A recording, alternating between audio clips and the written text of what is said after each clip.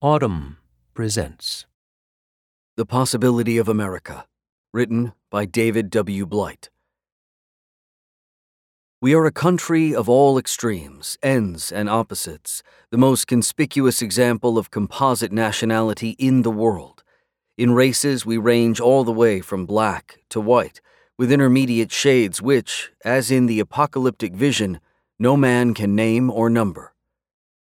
Frederick Douglass, 1869. In the late 1860s, Frederick Douglass, the fugitive slave turned prose poet of American democracy, toured the country, spreading his most sanguine vision of a pluralist future of human equality in the recently reunited states. It is a vision worth revisiting, at a time when the country seems once again to be a house divided over ethnicity and race, and over how to interpret our foundational creeds. The 13th Amendment, ending slavery, had been ratified.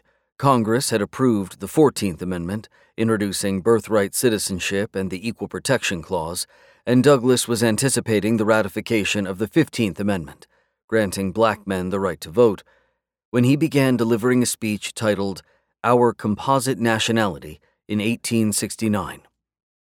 He kept it in his oratorical repertoire at least through 1870. What the war-weary nation needed, he felt, was a powerful tribute to a cosmopolitan America, not just a repudiation of a divided and oppressive past, but a commitment to a future union forged in emancipation and the Civil War. This nation would hold true to universal values and to the recognition that a smile or a tear has no nationality. Joy and sorrow speak alike in all nations, and they, above all the confusion of tongues, proclaim the brotherhood of man. Douglass, like many other former abolitionists, watched with high hopes as radical Reconstruction gained traction in Washington, D.C., placing the ex-Confederate states under military rule and establishing civil and political rights for the formerly enslaved. The United States, he believed, had launched a new founding in the aftermath of the Civil War and had begun to shape a new constitution rooted in the three great amendments spawned by the war's results. Practically overnight, Douglass even became a proponent of U.S. expansion to the Caribbean and elsewhere.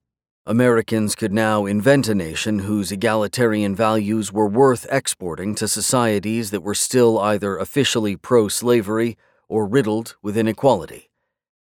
The aspiration that a post-war United States might slough off its own past identity as a pro-slavery nation and become the dream of millions who had been enslaved, as well as many of those who had freed them, was hardly a modest one. Underlying it was a hope that history itself had fundamentally shifted, aligning with a multi-ethnic, multiracial, multi-religious country born of the war's massive blood sacrifice. Somehow, the tremendous resistance of the white South and former Confederates, which Douglass himself predicted would take ever more virulent forms, would be blunted. A vision of composite nationhood would prevail, separating church and state, giving allegiance to a single new constitution, federalizing the Bill of Rights, and spreading liberty more broadly than any civilization had ever attempted. Was this a utopian vision, or was it grounded in a fledgling reality? That question, a version of which has never gone away, takes on an added dimension in the case of Douglass.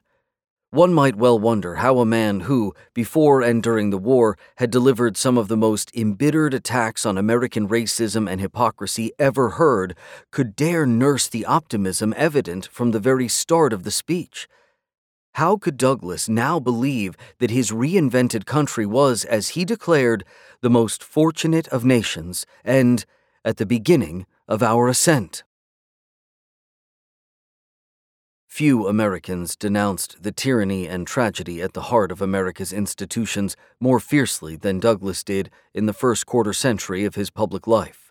In 1845, 7 years after his escape to freedom, Douglass's first autobiography was published to great acclaim, and he set off on an extraordinary 19-month trip to the British Isles, where he experienced a degree of equality unimaginable in America. Upon his return in 1847, he let his profound ambivalence about the concepts of home and country be known. "I have no love for America as such," he announced in a speech he delivered that year. "I have no patriotism. I have no country." Douglas let his righteous anger flow in metaphors of degradation, chains, and blood.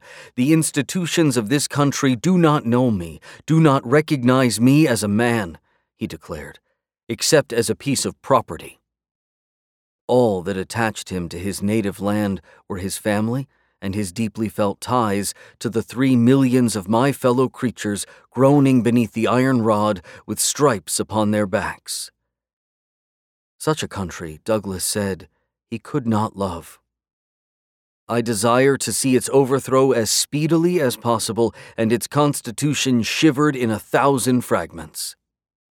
6 years later, as the crisis over slavery's future began to tear apart the nation's political system, Douglas intensified his attacks on American hypocrisy and wanted to know just who could be an American. "The Hungarian, the Italian, the Irishman, the Jew, and the Gentile," he said about the huge waves of European immigration, "all find in this goodly land a home.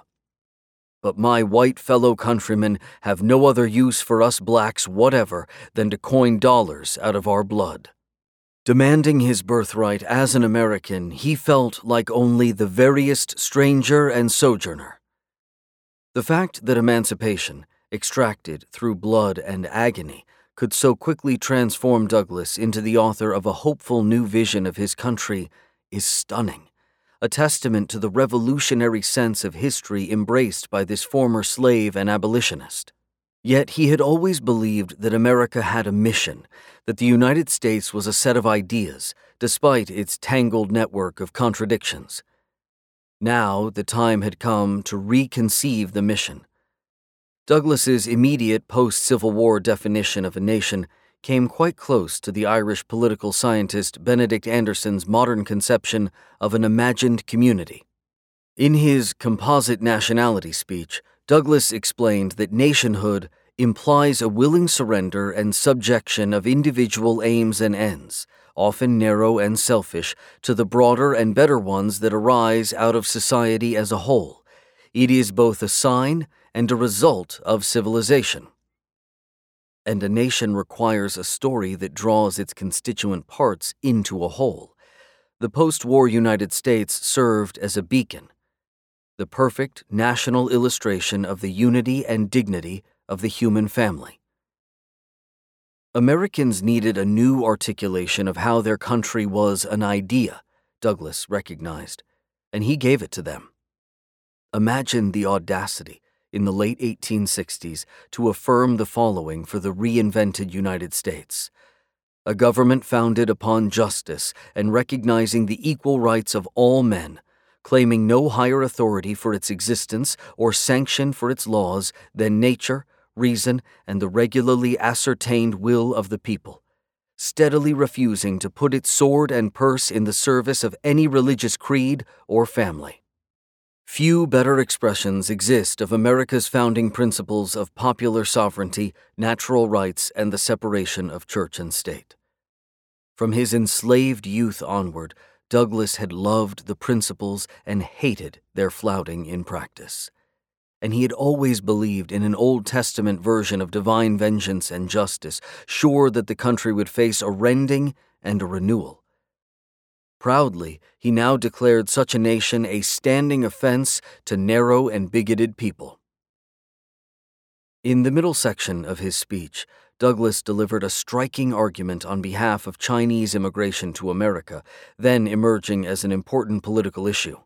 In the Burlingame Treaty, negotiated between the U.S. and the Empire of China in 1868, the American government acknowledged the inalienable right of migration and accepted Chinese immigrants, but it denied them any right to be naturalized as citizens.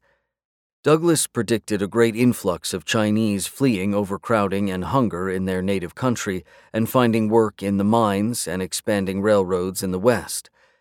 They would surely face violence and prejudice, Douglas warned. In language that seems timely today, he projected himself into the anti-immigrant mind. Are not the white people the owners of this continent? He asked.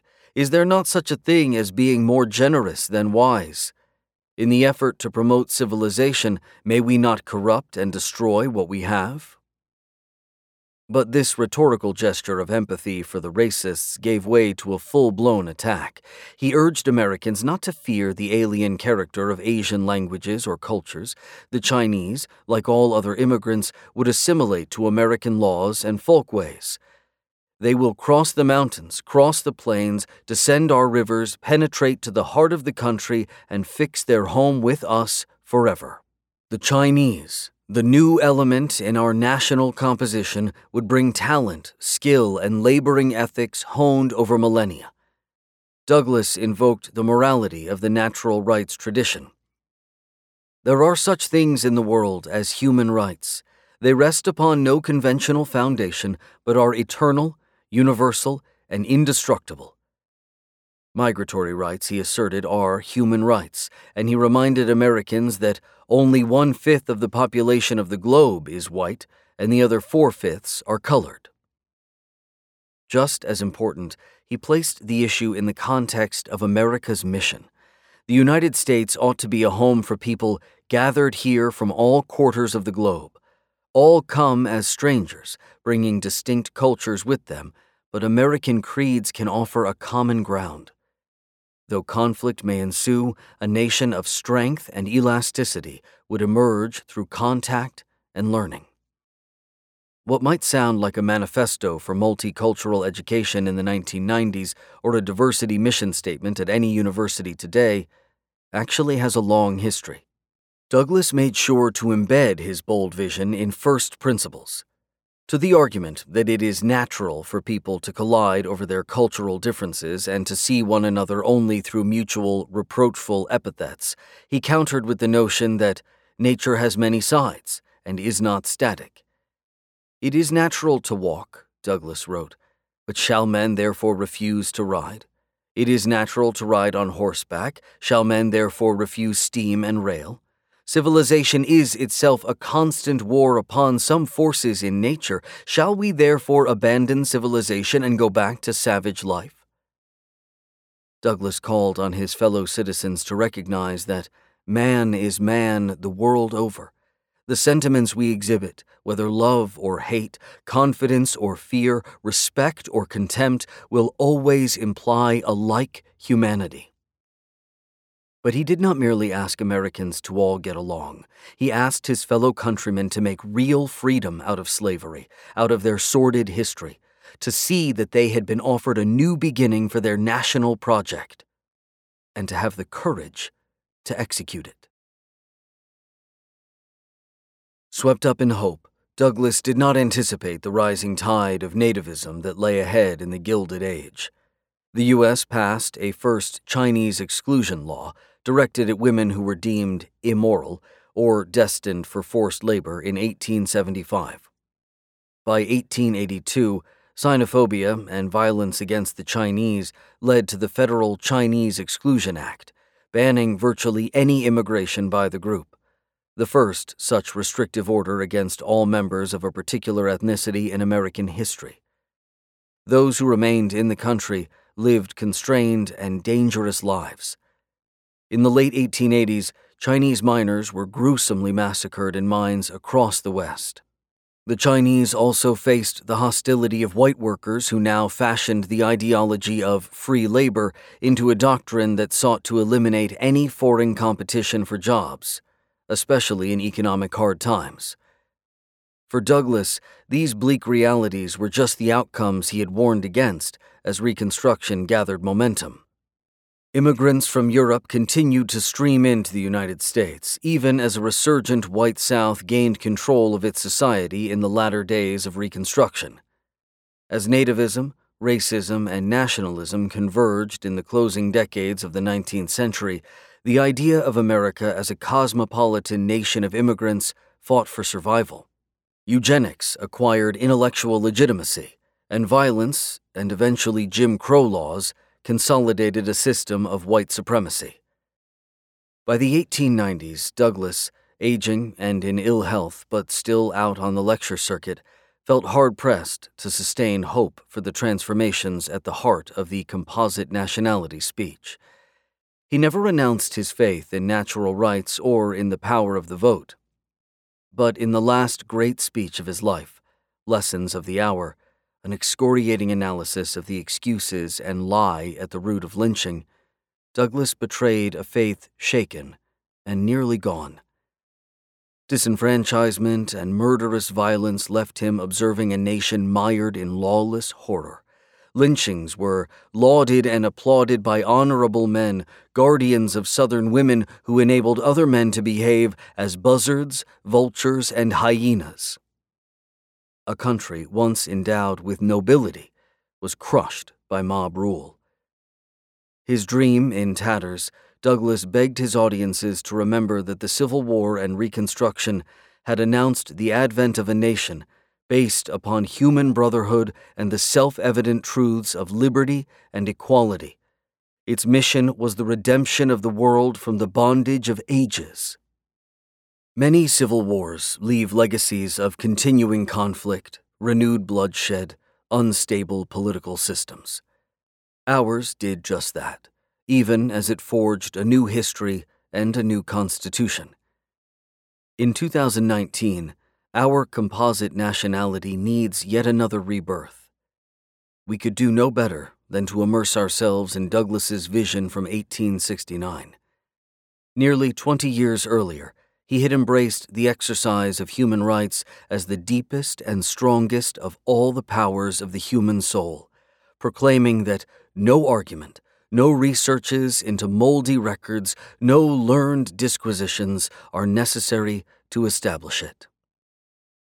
But the self-evidence of natural rights, as Douglas the orator knew, does not guarantee their protection and practice. To assert it is to call forth a sympathetic response from every human heart, and to send a thrill of joy and gladness round the world. And to keep asserting those rights, he reminds us, will never cease to be necessary.